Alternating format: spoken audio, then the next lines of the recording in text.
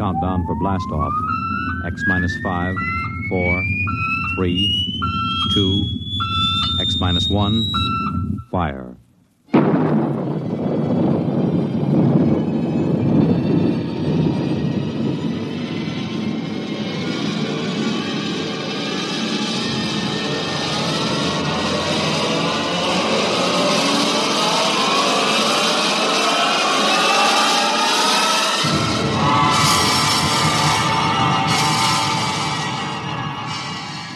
From the far horizons of the unknown come transcribed tales of new dimensions in time and space. These are stories of the future, adventures in which you'll live in a million could-be years on 1,000 maybe worlds. The National Broadcasting Company, in cooperation with Street and Smith, publishers of astounding science fiction, presents X minus 1.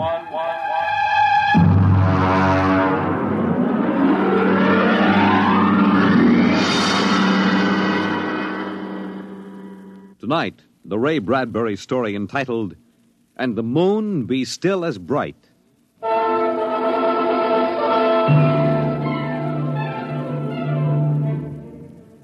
The first 3 expeditions for Mars left Earth in a mushroom of flame, arced through the atmosphere, and finally dwindled to tiny specks in the big eye of the Mount Palomar telescope, and then were lost to sight forever. The prearranged landing signals flashed back to Earth, and then the radios went dead. One after the other, ships had disappeared and were never heard from again. But still the rockets came. The 4th expedition emerged from the silent gulfs of space, angled down toward the floating red disk of Mars, down into an orbit as the order came to land. The last blast of the bow jets broke red against the blue desert sands, and the ship slid to a halt at the edge of a vast city that reflected the icy glare of the moonlight. For a while, all was still. All right, Parkhill. Open the airlock. Aye, sir.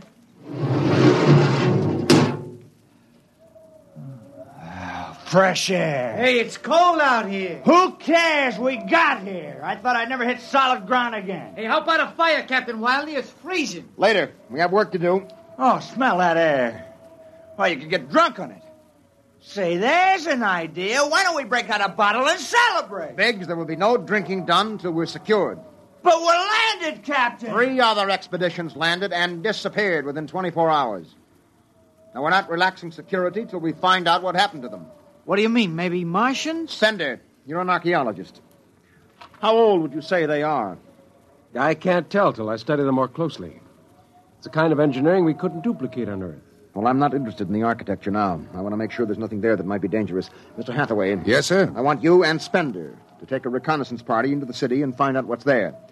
We'll set up camp here. No man is to go more than 50 feet from this rocket. And there'll be no celebration till Hathaway and his party report back.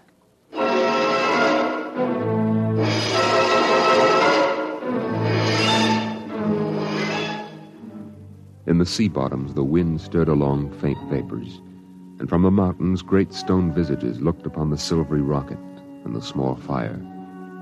The sky was black overhead, as the 2 racing moons threw knife-edged double shadows on the desert.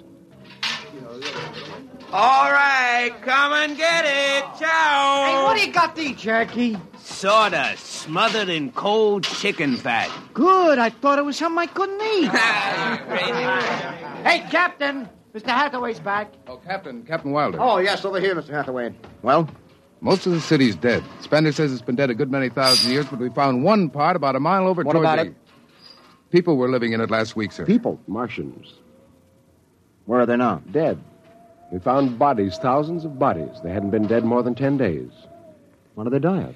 You won't believe it. What killed them? Chickenpox. Chickenpox? Yes. Where could they get chickenpox? From Earth. Oh, then the other rockets did get through. Yes. I don't know what the Martians did to them, but I sure know what they did to the Martians. They gave them chickenpox and wiped them out. They just didn't have any resistance to an Earth disease. Think of it, Captain. A race builds itself for 1,000,000 years, refines itself, does everything it can to give itself respect and beauty, and then it dies. Of what? It's like saying the Greeks died of mumps or the proud Roman Empire collapsed because of athlete's foot. We didn't even give them a decent excuse for dying. We just gave them chicken pox. Spender, get hold of yourself. You didn't see those bodies, Captain. Yes, I know. It must have been a shock. You need a rest, a little relaxation. The Martians are dead. There's nothing you can do about that now. Hey, you hear that? The Martians are all dead. Come on, let's break out a bottle and hoop it up. How about a case, eh? Oh, good Lord. They have to do that now? Isn't there time later to throw old beer cans into the canals? Spender, you're an idealist. They're not. All they know now is that they're safe. Little shouting won't hurt. You think too much. I was safe on Mars. The first Earthmen on Mars. We gotta celebrate. Yahoo!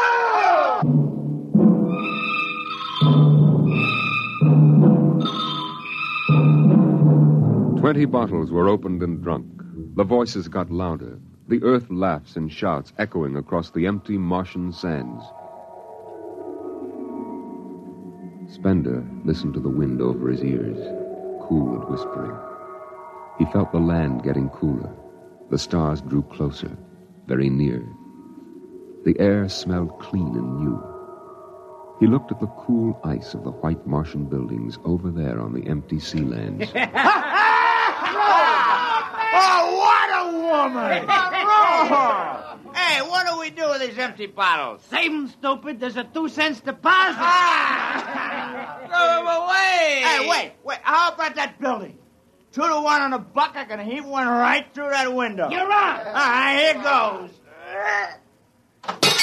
Bullseye! Hey, double or nothing on the next shot. Put that bottle down, Biggs. Who's there, Mr. Spender? Stop smashing those windows.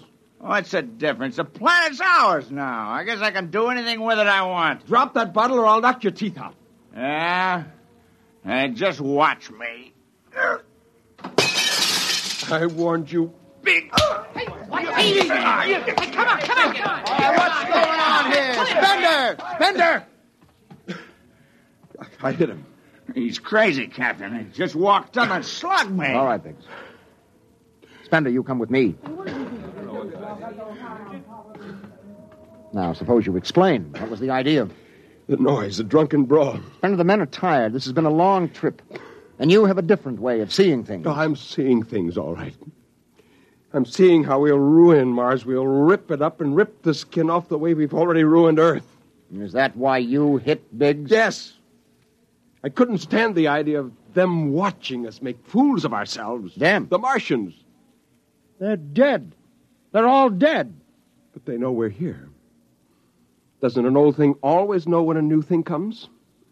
We've come a long way to smash their windows and spit in their wine. Well, maybe you're right. But I'm still going to fine you $50 for that fight. Now, come on, Spender. Suck in your chin. We'll go back there and play happy.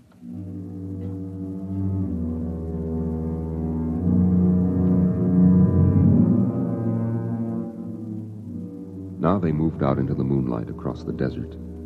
They made their way into the dreaming, dead city.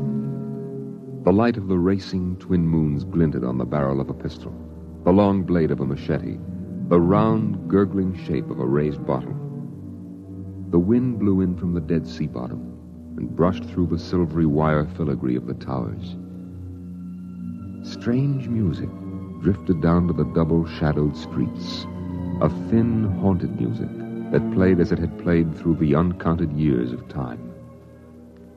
Nobody moved. The moons held and froze them. The wind beat slowly around them. Hey! Hey, you people in the city! Biggs! I just want to make a little noise. What kind of a celebration is this, anyway? Come on. They built this city thousands of years ago. And now where are they? How did they die? Who cares? They're dead. That's good enough for me. Lord Byron. What? Lord Byron, a 19th century poet. He wrote a poem that fits this city. Might have been written by the last Martian poet. So we'll go no more a-roving so late into the night. Though the heart be still as loving, though the moon be still as bright. For the sword outwears its sheath, and the soul outwears its breast. And the heart must pause to breathe, and love itself must rest. Though the night was made for loving, and the day returns too soon, yet we'll go no more a-roving by the light of the moon.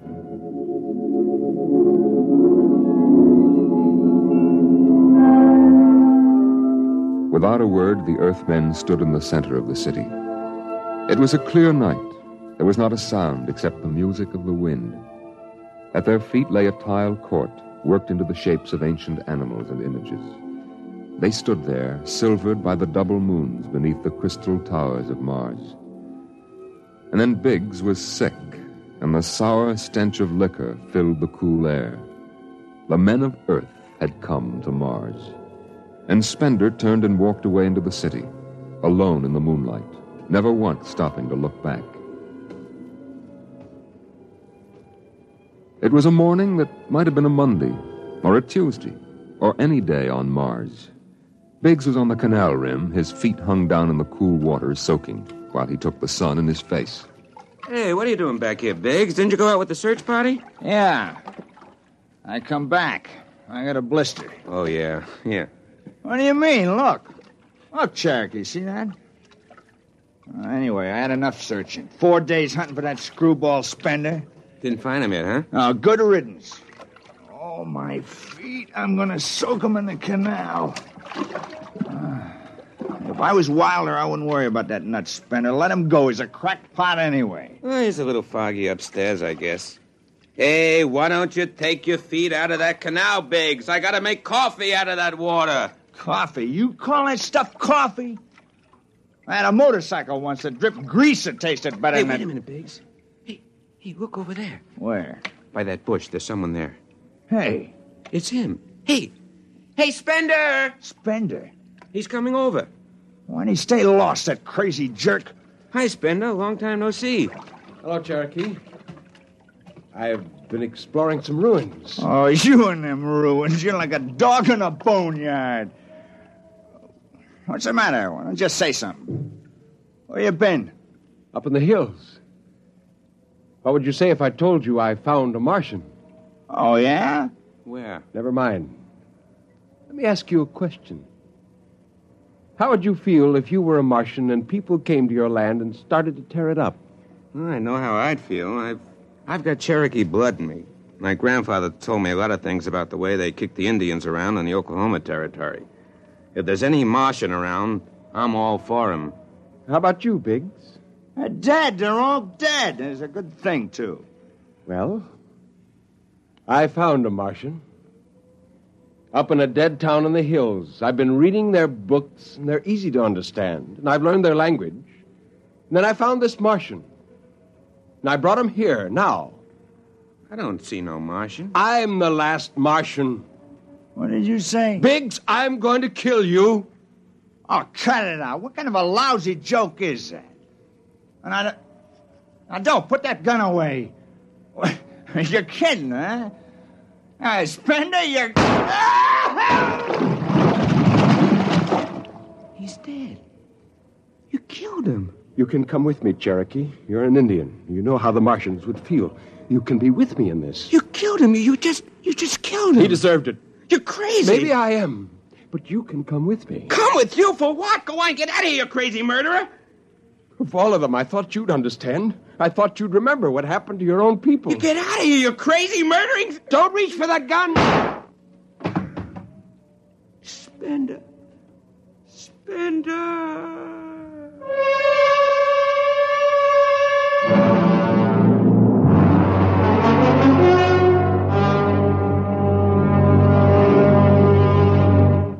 Hathaway, break out the arms locker. Issue pistols, rifles, and grenades. Yes, sir? And you'd better get the Bible out of the navigation chest. We have to bury these two. Parker, you start digging a grave, How about Spender? We'll have to go up in the hills and find him. Just let me at him with my bare hands, a crazy murdering louse. That's enough, Parker. The man is sick. He must be... Sick, my eye. That's enough. Now grab a shovel and start digging.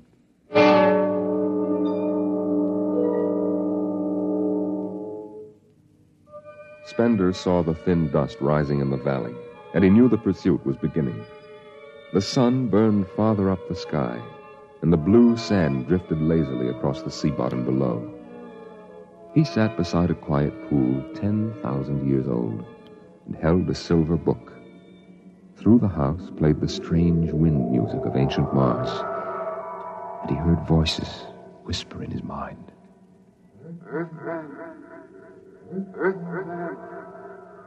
I hear you. I've always heard you, even down there on Earth. Run. No, I won't run. What's the use? Live, Earthman. Live. Live? What for? To see them tear down your temples and put up hot dog stands? Run. They've seen me now. They know I'm up here. Live. There's Wilder now. I've got him right in my sights. Kill, Earthman. Kill. Funny, he hasn't ordered them to use grenades. They could lob one right up here and blow me to bits. Yeah, maybe the captain thinks I'm too nice to be blown to bits. He wants my death to be clean. Just one bullet hole in me, nothing messy. And why? Because he understands me. Kill. The only one in the crew who ever did. Kill. Well, at least I can do the same for him. Just one bullet in his head, a nice clean death. All I have to do is pull the trigger and then... It's no use. I can't do it to him. Spender! Can you hear me, Spender? I hear you, Captain. What do you want? Talk! Truce! All right. Come on up. Leave your gun down there and keep your hands up.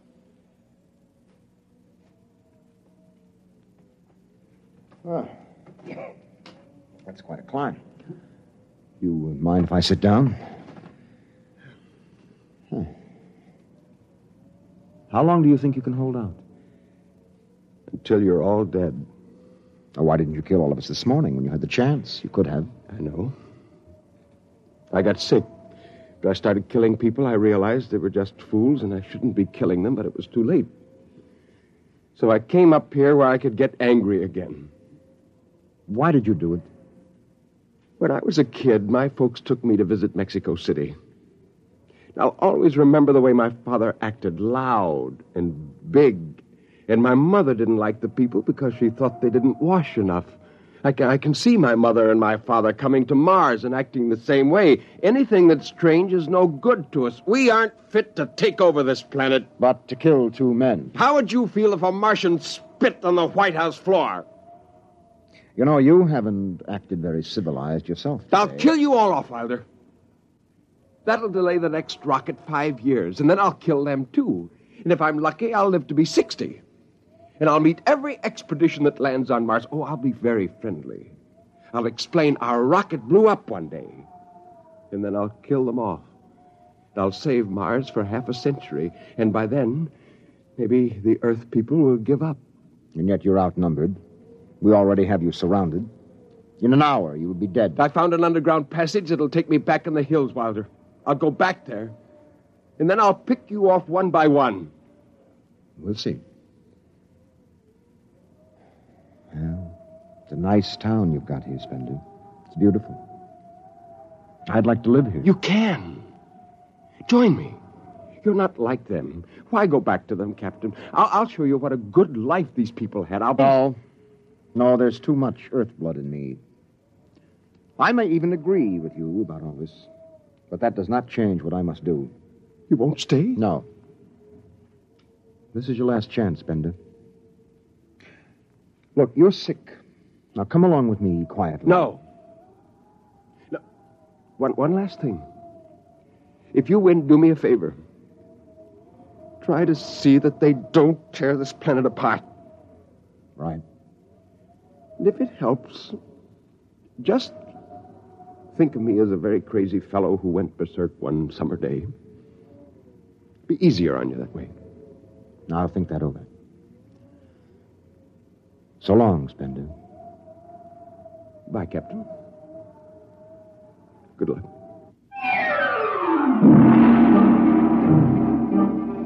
The men spread out again, walking and then running on the hot hillside places where there would be sudden cool grottos that smelled of moss, and sudden open blasting places that smelled of sun or stone.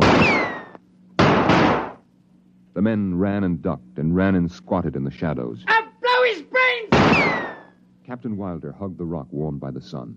He gasped, for the air was thin and not meant for running. Spender lay at the top of the hill, and a gap in the rocks showed the white of his shirt against the shadows. Wilder looked at the towers of the little, clean Martian village, like sharply carved chess pieces lying in the afternoon. He saw the rocks, and the interval between, where Spender's chest was revealed.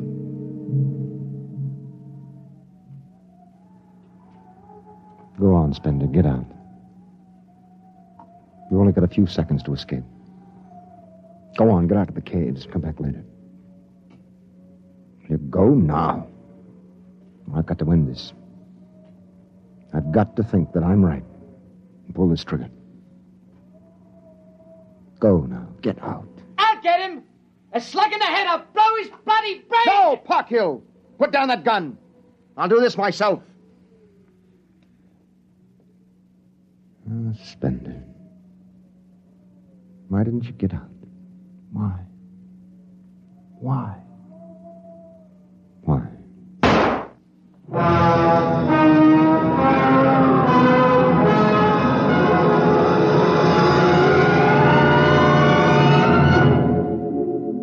They buried him in that ancient valley town, where the music of the wind played on through the days and the nights.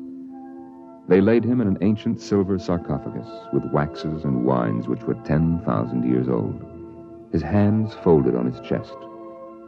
The last they saw of him was his peaceful face in the cold silver light of the racing twin moons. The captain found the poem in Spender's pocket, and he read it before he shut the marble door. So we'll go no more a-roving so late into the night. Though the heart be still as loving, and the moon be still as bright. Though the night was made for loving, and the day returns too soon, yet we'll go no more a-roving by the light of the moon.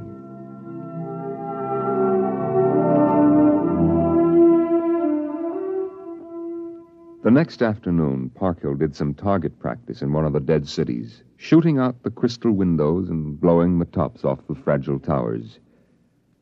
Captain Wilder caught Parkhill and nearly knocked his teeth out.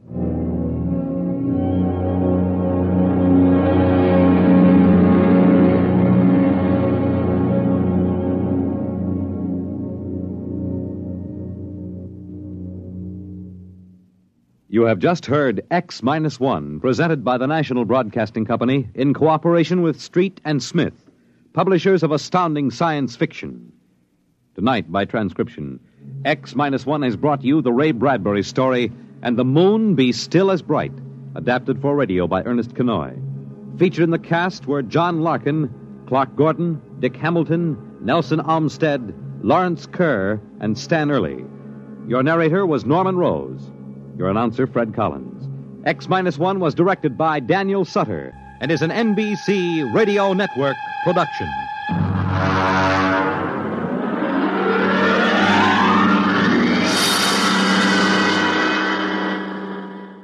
X minus 1